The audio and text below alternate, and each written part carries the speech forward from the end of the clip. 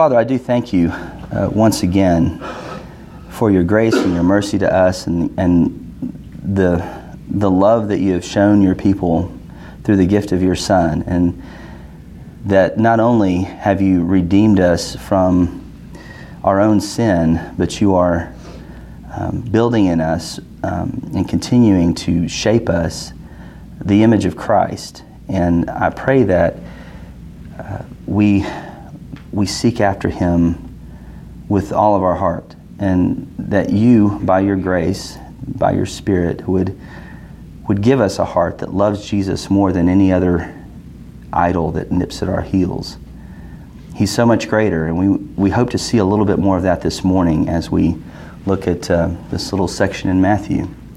I pray that our minds would be open, our hearts would be open, and that your wisdom and your love for us would be shown, and that you shape us and challenge our biases and conform them and shape them into your biases. We want to look like you. It's in Christ's name we pray. Amen. All right, I know that was cryptic, but let's look at Matthew 15.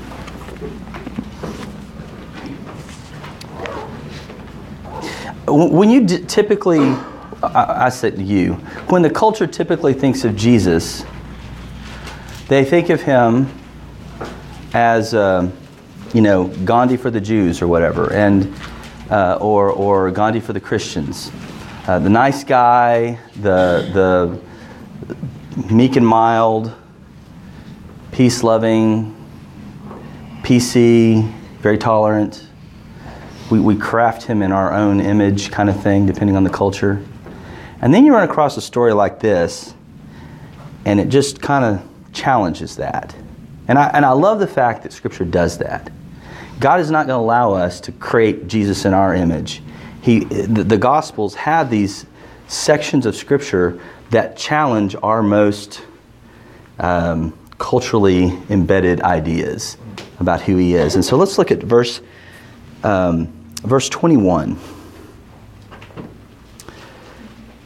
And Jesus went away from there and withdrew to the district of Tyre and Sidon. And behold, a Canaanite woman from that region came out and was crying, "Have mercy on me, O Lord, Son of David. My daughter is severely oppressed by a demon."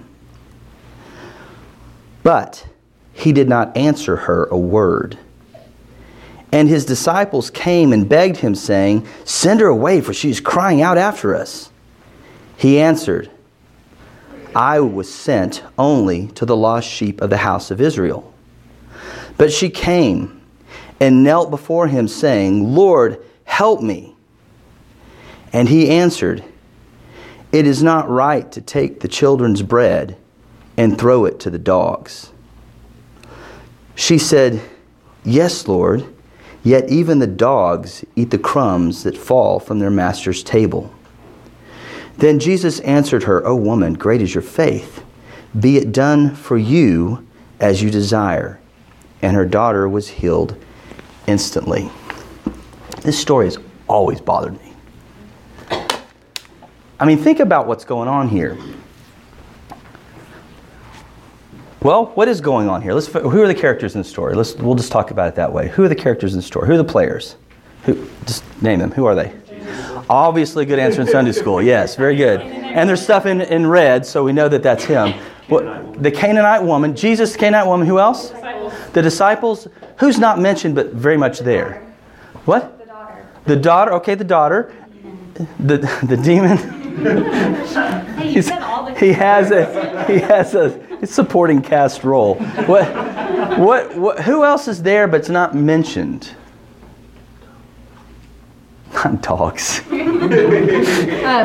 People? The people watching. Everywhere he went, there's a crowd, right? Where is this taking place? Where's this taking place? Tyre and Sidon. Okay, so this isn't southern Israel. This is northern area. This is more of a Hellenistic, mixed kind of area, kind of a melting pot of Judea stuff going on here. The surrounding community that we're talking about, in any of these in any of these stories, unless he pulls himself away, if it says that he secluded himself with just his disciples, the surrounding community is always at issue. There's always people watching him, always seeing how's he going to react. Who is this guy? What's going on? And so the surrounding community is a critical component of these stories. Jesus is not simply dealing with this woman, but he's dealing with the disciples on a profound level. And he's dealing with it on what precedes this story. What is Jesus talking about right before this story? Matthew puts this here for a reason. What does it say?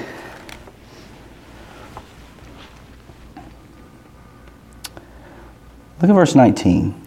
For out of the heart come evil thoughts, murder, adultery, sexual immorality, theft, false witness, slander. These are what defile a person, but to eat with unwashed hands does not defile anyone. What's going on there?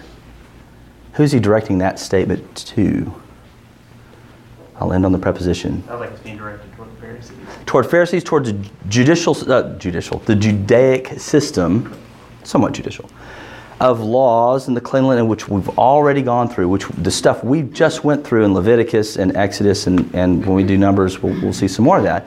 This washing, this cleansing, all this stuff, and the dialogue he had right before this event is portrayed in Matthew was about, it's not the stuff on the outside that defiles a man, it's the stuff on the inside.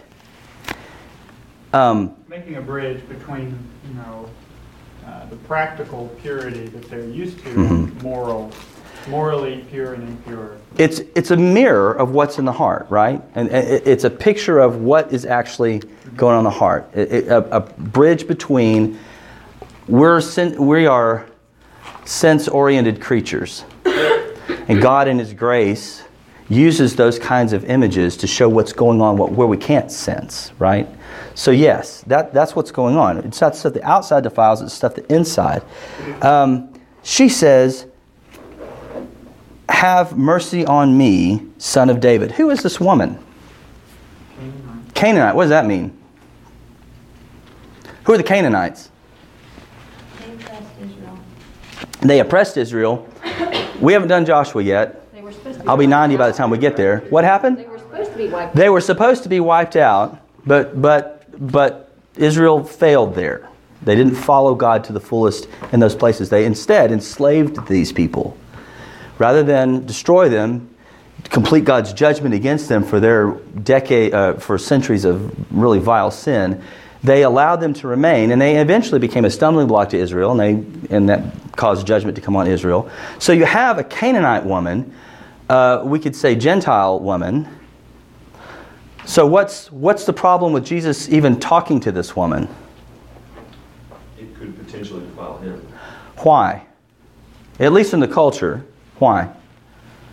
She got 2 strikes, right? She's a woman. She's a she, because you only have 2. You have a she and a he, and she's a she. Just want to clarify that in the culture. And then she's also a Gentile. And he's a rabbi, he's a holy man. She got 2 strikes. And she comes to him and says, Son of David, have mercy on me, Lord, Son of David. What is going on there? She's recognizing his authority. She's recognizing this isn't just a simple sir. She's recognizing his authority as whom? The Messiah. The Messiah. Canaanite woman honoring him, calling him out before all these people as Messiah. Now that's pretty flattering, wouldn't you think? That would get you an audience. If you're in a new region with some local people you're not really used to, and she's flattering him, hey, you're the Messiah, I get this. I would think that Jesus would say, hey, flesh and blood have not revealed this to you, but my Father in heaven. He said that to somebody else who was close. Why wouldn't he say that to her? This is a Gentile woman. Even today in the Middle Eastern men in conservative areas do not talk with women who are strangers. Rabbis did not talk to women of their own families in public. So here you have a gender barrier and an ethnic barrier, a Gentile seeking favor from a Jew. you have a history of Jews were supposed, or the Israelites were supposed to wipe out the Canaanites. That didn't happen. And she addresses him as Messiah. And what does she also ask of him? What is the language she uses? Have mercy. Have mercy. Have mercy on me. Who's she asking for? Her daughter. Why would she say, have mercy on me? Why not have mercy on my daughter? Maybe because she knows she's a Canaanite and she's below the Jews.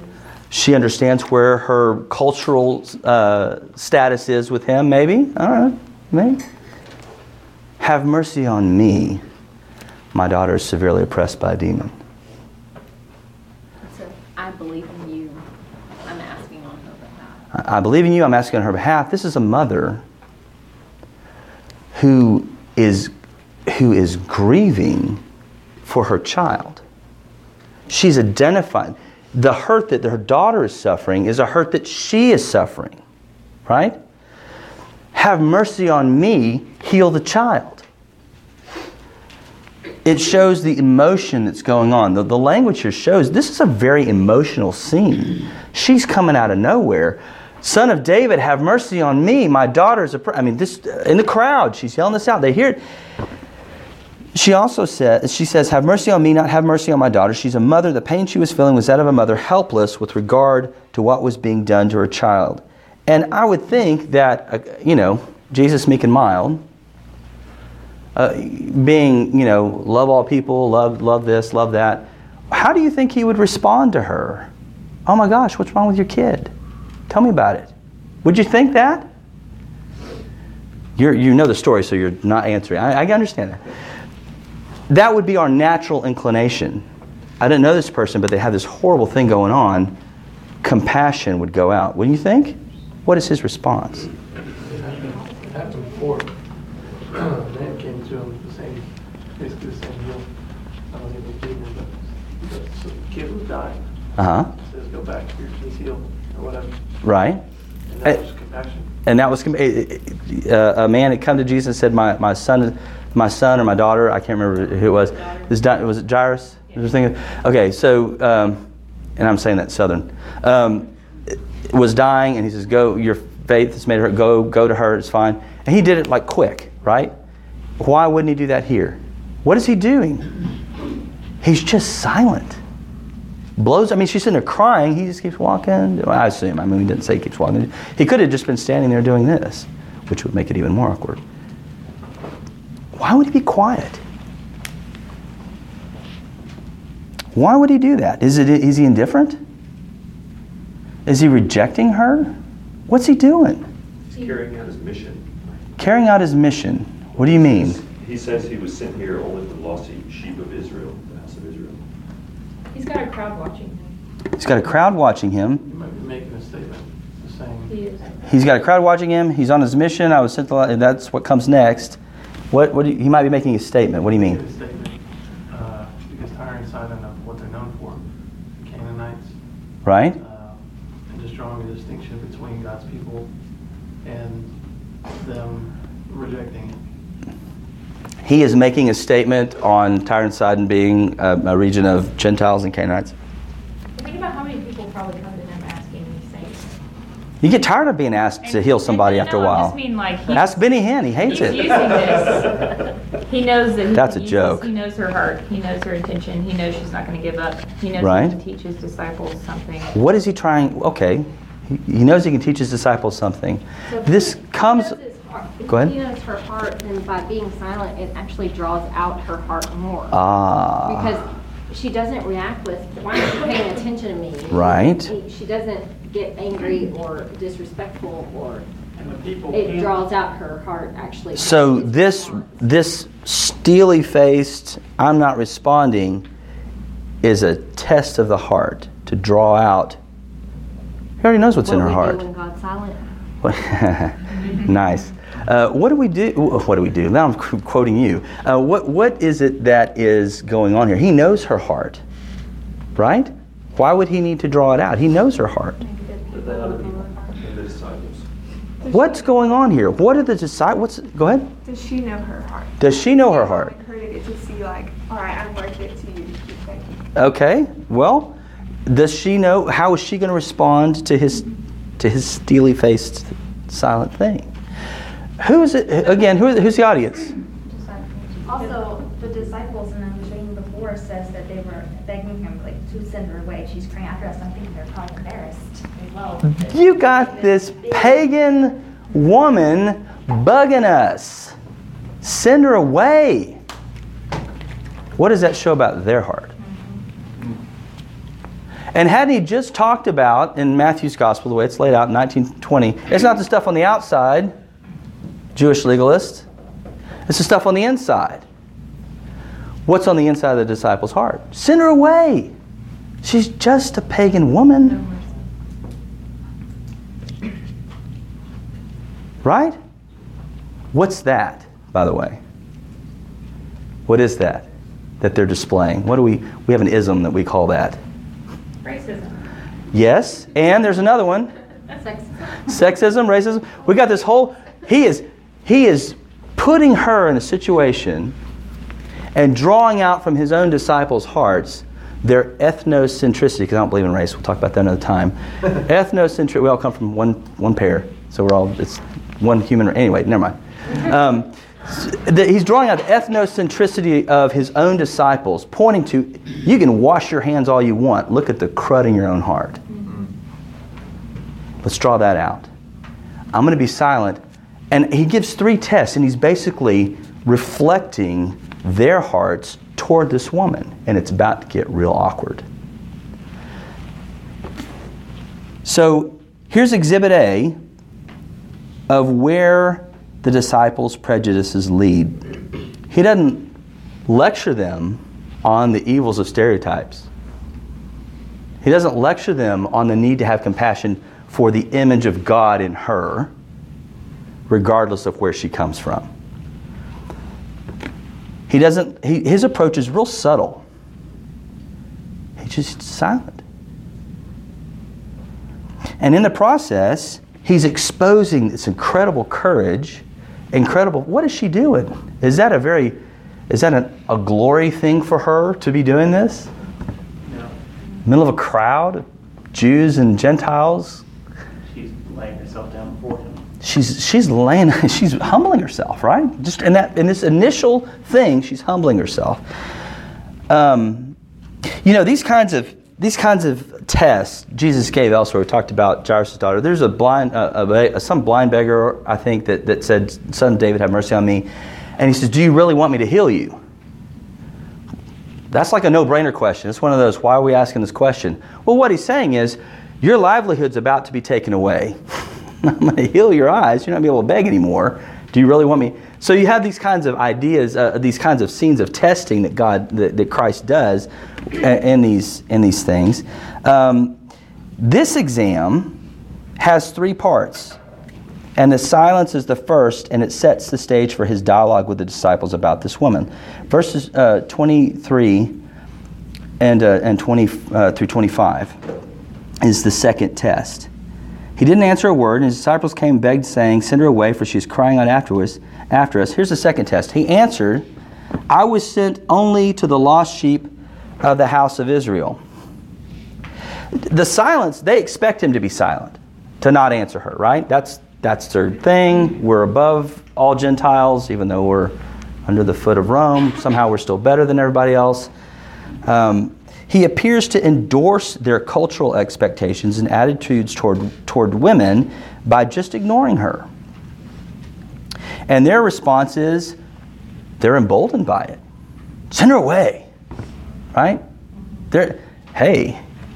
He's validating what's in my heart right now by being quiet, by being silent to this woman. Send her away. She's bugging us. And then he takes the argument a little bit further in test 2. I was sent only to the lost sheep of the house of Israel. Is Jesus calling for a safe zone here? Just the house of Israel, please. He's talking to the disciples, not her, but can she hear him? Can she hear She him? responds. Yes, she can hear him. Everybody can hear him. He's not being silent about this display of prejudice against this woman. Why would he say that? They're deep in Jewish... Are they deep in Jewish territory? They're in a mixed area. They're in a mixed area, right? I was in only the house of Israel. So you've got the no border people, and then you've got the very conservative Jews who want, to build a wall and make the Gentiles pay for it. And so you have this situation. Yes, I know, I did it.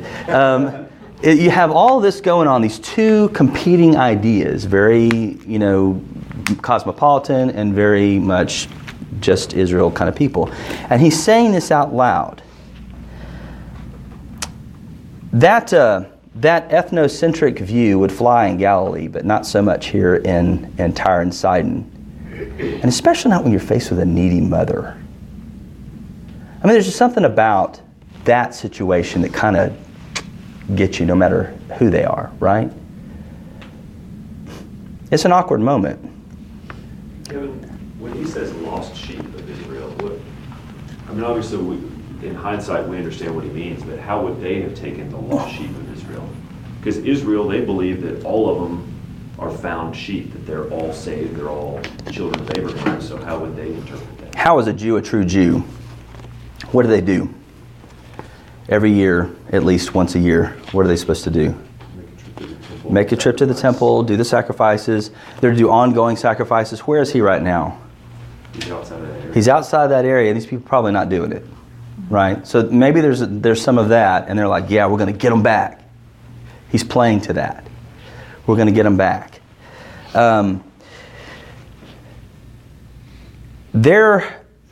Jesus is giving voice to what his disciples are thinking. Of course, let's get rid of her. We have no time for this Gentile trash. To the woman, it comes across as, why should I serve a Gentile like you? So the question is she going to catch the hint and go away?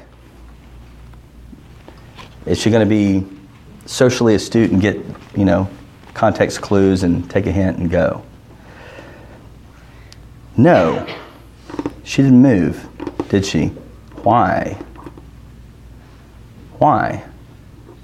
Faith is strong. Faith is strong. What is faith? Jesus can save her daughter. The hope of things unseen. He's importing in Hebrews from Wednesday. But It's interesting that she actually did physically leave. She actually came and she knelt next to him. That's an interesting posture to take. If it's her faith that's keeping her there, is it just this wispy, I believe, I hope, this? What are we talking about? Faith is action. Faith is action. Faith in whom? Jesus. Always a good answer in Sunday school. Son of David. In the Son of David. And that's, I think, key. This is the Messiah. This is the one who's come. And her trust is, they've heard the stories. He healed Jairus' daughter, he healed blind man. They've heard the stories. She knows that he has the power to do it. She believes that he has the power to do it. She believes in his willingness to do it because he's healed other people. Why wouldn't he heal my daughter? She trusts in the character of what she has heard and believes it to the extent that this stuff that's coming from him doesn't comport with what I've heard of him. I don't think he means this. But I'm going to keep going after him. That's faith. Regardless of when God is silent, Tim mentioned earlier, when God is silent, how do we keep going? We keep going after Jesus. It's so strange that her faith and understanding is such that he can use it to teach his disciples instead of the other way around. Yeah. Interesting, isn't it? Interesting. So the second part of the test is, was her concern for her child so deep and her confidence in the character and compassion of Jesus so profound that she would keep asking in spite of this apparent showing of Jewish prejudice?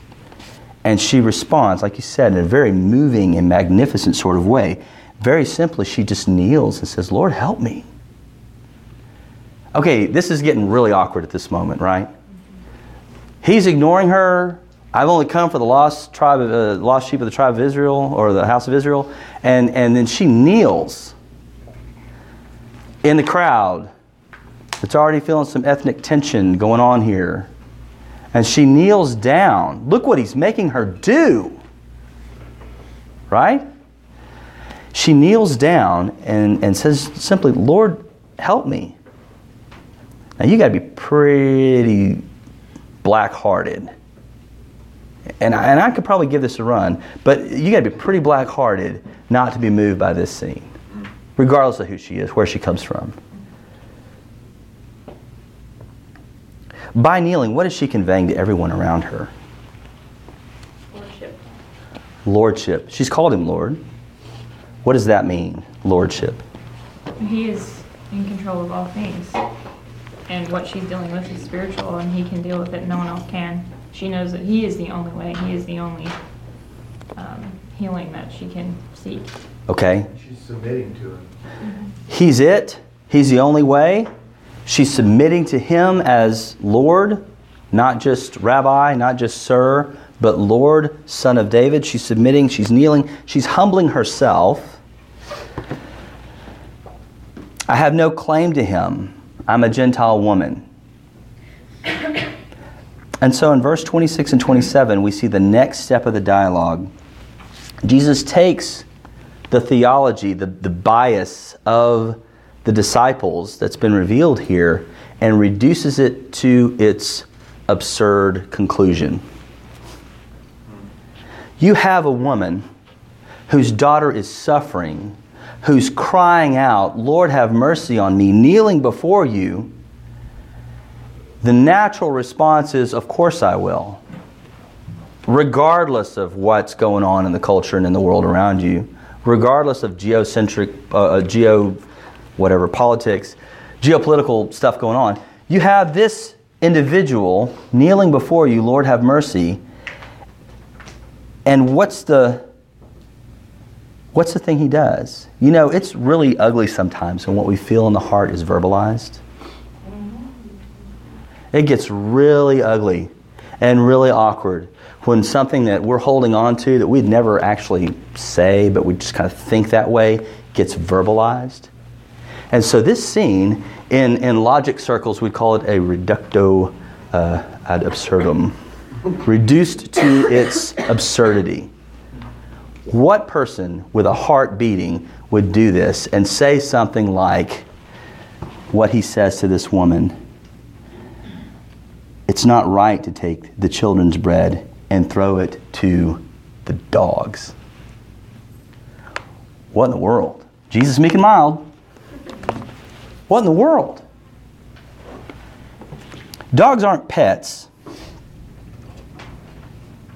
And they're slightly higher than pigs in the culture.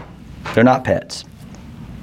They don't do, dog pictures on Facebook in Israel. They're not big dog people. It's ugly and embarrassing what he does. He verbalizes what's in their heart. These words are thrown in the face of a kneeling woman pleading for the sanity of her daughter. Neglecting a beggar might be one thing, but this is an entirely different scenario. This is harsh and cruel, and what is going on here? This would make the disciples and the community watching this scene very uncomfortable. It makes me uncomfortable, and I'm reading about it 2,000 years later. Good night. So what's the third part of the test? How is she going to respond? Is she going to stand up, bow up? How dare you, you Jewish dog? We take dog insults at each other. Is she going to respond with an insult? What does she do? I think the word is agreement. It's agreement. Yes. And can you see the look in her eye? This is me, this is Kevin interpreting the scene, just for what it's worth. The look in her eye as she's kneeling before him kind of looks up with a little half grin. But even the dogs get a crumb off the master's table. What an amazing twist there. To take an insult like that and yet still be persistent in getting just a piece of him is enough. I'll take a crumb. She absorbs it, and with a touch of humor turns it into a third request. Don't you have a crumb for my daughter? Right? What does that say about her? Let's start with her heart. What does that say? She recognizes her own fallen nature and that she's not worthy to be making something less. I'm not worthy of any of this. I don't deserve anything from you. I'll take a crumb. There's humility. There is, I would say, brokenness, kind of almost a joy in her humility in the way that I'm kind of picturing it in my head. A recognition of him as a good master. A recognition of him as a good master, who even has some left over for dogs. Yeah. Great faith there, like with that, because she's still there. She's still there. She didn't walk away. Yeah, and through the silence, and then through the lost sheep, and then the third one, she's okay, but still, do it. And at each stage, at each test, she's humbling herself further and further and further. Even with this last statement, there's this great humility and great trust in his character and who he is. Her response displays her confidence in Jesus as the Messiah of mercy, God's salvation for Jews, and here's the kicker, and Gentiles. Even the crumbs. She's willing to pay any price, even public humiliation, to receive his grace, which he gives. Be it done for you, he says in verse 28. What began as silence, what began as silence becomes a massive praise for this woman. Be it done for you. That's Jesus' divine word of healing, not just for the daughter, but for this woman and the anguish of her heart. She exhibits for the disciples faith that outshines what they have seen in Israel. She shows humility, faith in that even a little bit of Christ is enough, and wisdom and willing to be humbled by Christ until she achieved her goal. That's wonderful. What's the takeaway here? How come we're reading about this 2,000 years later? What's the point? Why would Matthew include this?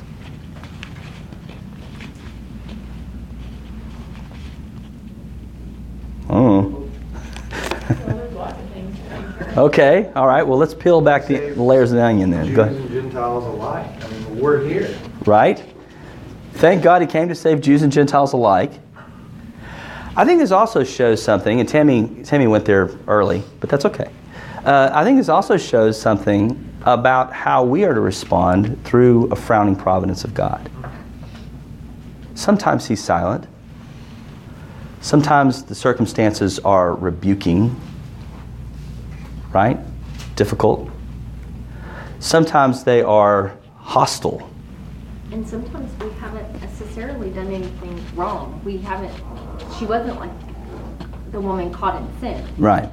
She had a daughter who was demon possessed. There's not anything Yeah. indicating that she had done something wrong. Right. I mean, she was a sinful person, like all people are sinful people, but it wasn't a result. The circumstances were not a result of her sin, and yet she was still suffering. Right. And so we go through those circumstances, right? We go through these situations where there's a need that we have, and we cry out to God, and it feels like your prayers hit the ceiling and hit you back in the head or whatever, and all those little cliches that we use when it's silent. Or there is, you're praying for this, and then that becomes even worse. You got no answer for it. Or you're praying for this, it's become worse, and now it becomes hostile. If you can keep your head about you and all about you are losing theirs and blaming it on you, you'll be a man, my son. That situation comes in. What's going on? Why aren't you answering? Have you left me here to die? I mean, aren't these the natural cries that we see in the Psalms on these kinds of things? Have you left me here to die? I think this is a great, very quick picture of what's going on in those situations. And I'm not giving a time frame on the situation. This happened pretty quick, but I think it's something to embolden us in our persistence of Jesus through those times. There are two reasons for going through those humbling times. One, it's discipline to reveal what's in my heart, your heart, so that the worth of Jesus is displayed and you or I might be changed. Right? There's that. The second reason is, which I think is going on with this woman, the testing to reveal what is in your heart, my heart, so that the worth of Jesus is displayed and others might change. And that's what's going on here, I think. Her encounter with Jesus was used by him in a very awkward way to display the ugliness of the disciples' hearts. And these are guys who are going to lay down their lives taking the gospel to Gentiles. I mean, Peter stays in Jerusalem, but the others go. I think Thomas made it to India. I don't know, it's just I don't know. It comes down to this. Are you growing in grace where your need of Christ, even a little bit, outweighs your desire for pride, honor, and praise of others? When you are tested, and you will be, will you persistently and wisely cling to him in the face of awkward humility until he is your own? Anybody there? Go ahead. To me, this brings out the humility of what she did and how God doesn't owe us anything. Like how we need to approach him. Yeah, we need to approach him with faith and boldness. We approach the throne in boldness, but we also need to approach him in humility because he doesn't owe us anything. We are depraved. We are the dogs that are outside of Israel. Mm-hmm. And we are the Gentiles that don't deserve anything. Yet we as Gentiles have been grafted in. Right. And so the humility of how she approaches him and how he reacts just shows the gap. I think in my life, I picture God as, if I say the right phrasing or whatever, declare it in Jesus' name kind of thing. Like, if I confess my sins to God, well then he has to forgive me of my sins. That's his job. And that's his job. Yeah. And that's arrogance on my part. Sure. But this is humility. Yeah. And this really brings out our true position underneath Christ. Sure. And again, I think it also highlights the idea that you see in a lot of the parables and in these snippets. Faith is not, if I really believe I'm going to get something, I'll get it. Faith is, here's my need, but I trust your character. I trust the nature of the God I know. Not the God I have created in my own image that's going to give me everything I want, but the God that's been promised and revealed, how he's revealed himself to be. That's faith. And what she heard, that's what she trusted, even in the face of these 3 tests. And in the process, we're reading about it, we're being challenged, we're thinking of, hopefully, our own biases that need to be challenged. I think it's worth pointing out that as we read these stories, we're not Jesus, the Savior, but we're the woman that has nothing to offer and is begging for mercy. So I think, or the disciple needing to be challenged. Yeah, or the dog, or the demon in some cases. But yeah, I mean, we always try to put ourselves in the. I think that's why superhero movies are so popular, because like we think we're the superhero, and like when we read Ruth, we think that we're Boaz, we're the Savior. Mm-hmm. And as Christians, especially because we have the Holy Spirit living inside of us, so I think there's a temptation there to be like, oh, well, we're the righteous one that needs to go save the world. But like that's not our role. So you started off the lesson by saying like it was Jesus. This is how Jesus interacted with this woman. And I guess my question is that appropriate for us to treat somebody that way? And I would say, I can't think of any role that it's our job to test people's, I guess, motives, because that's the Holy Spirit's job. Well, go ahead.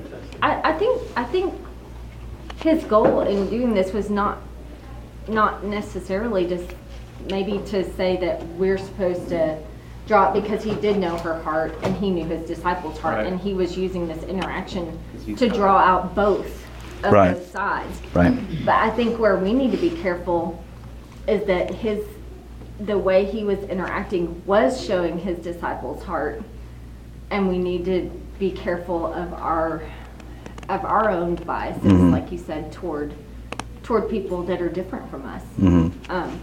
Because we all have them. Sure we do. I mean, we like to think we don't, but we do. Right. If you say that you can't, if you say that you can't talk to people the same way Jesus did, then we can't tell them what Jesus said. Does that make sense? Yes, it does. Because it's all harsh. It just depends on how you do it. If you're trying to beat somebody down constantly, then of course not. Yeah. You know, is Jesus with you? But if you're like, hey, you know, this is what Jesus has said. It stinks. He's calling you a dog. Yeah. I was there too. You know, that lady went and her daughter was saved. She's going to hopefully be telling everybody the joys of Christ and what he did. But yeah, and that's really not. That's maybe a discussion for another time about how you approach and incorporate the technique he uses here. I will tell you, as a father, I use it often because I want to see if my kid is repenting or just trying to go to the next thing, and so I'm silent. Daddy, I want to go play. I've already cleaned my room, and I'm sorry for yelling at my sister earlier. Are you really sorry, or are you just wanting to go play or whatever? And just silent. Dad, I said I want. Well, now we're seeing that's what we got going on here. So I think it is a helpful technique in some situations, but I don't think it's one we roll up on strangers with. To answer your question, I think a lot of us are there, and more often than we see. So we're the disciples that just strolled on by without Christ in us, without Christ changing how we address the situation. Yeah, what if this one were for North Tyler, right? Or Mississippi. Earlier, just on him. Or even Alabama. This is the book of Matthew author. Right. You want to speak that. But Right. No, I don't. In chapter 10, when he's listing all the apostles out, he's the only one that lists himself in the profession that goes with that. And it's not because he's proud that he's a tax collector. He's saying, like, I've been there, I'm a sinner. And I think this story just kind of is the revelation of the Romans road. Like, he did nothing, you know, to those who have believed and received the gift. It's just the gift. But he identifies himself as a sinner, and just like Paul, chief of all. Yep, it's good. It's good. Anything else? I think it shows us the importance of not letting our emotions trump our faith. I mean, she could have been emotional and prideful in how he talked to her, but she's also pleading for her daughter. She's seeing suffer. And so it could have been really easy for her to just go off the hinges whenever he didn't respond the way, you know, in mercy at first. Yep, it's good. It's good. I see a great parallel between her and the parable of the woman pleading before the unjust judge. You know, and Jesus says, well, how much more will I, my Father, give you if this unjust judge, you know, as she kept pleading, he was just like, okay, stop asking me. Yeah, you get it. Yeah. So this woman believed in his character. Yeah. And that's the key to it. Yeah. And wouldn't stop. And wouldn't stop trusting in who he was. It's a great example for us. It is. Anyone else? Okay, it's just 10:15. I don't know. There's rustling going on outside. I'll pray.